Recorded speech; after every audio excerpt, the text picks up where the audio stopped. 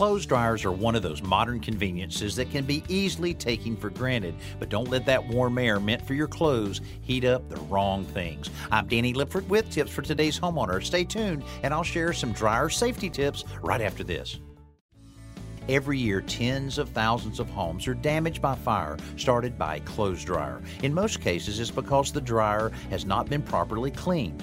If you own one of these appliances, here are a few safety tips to follow.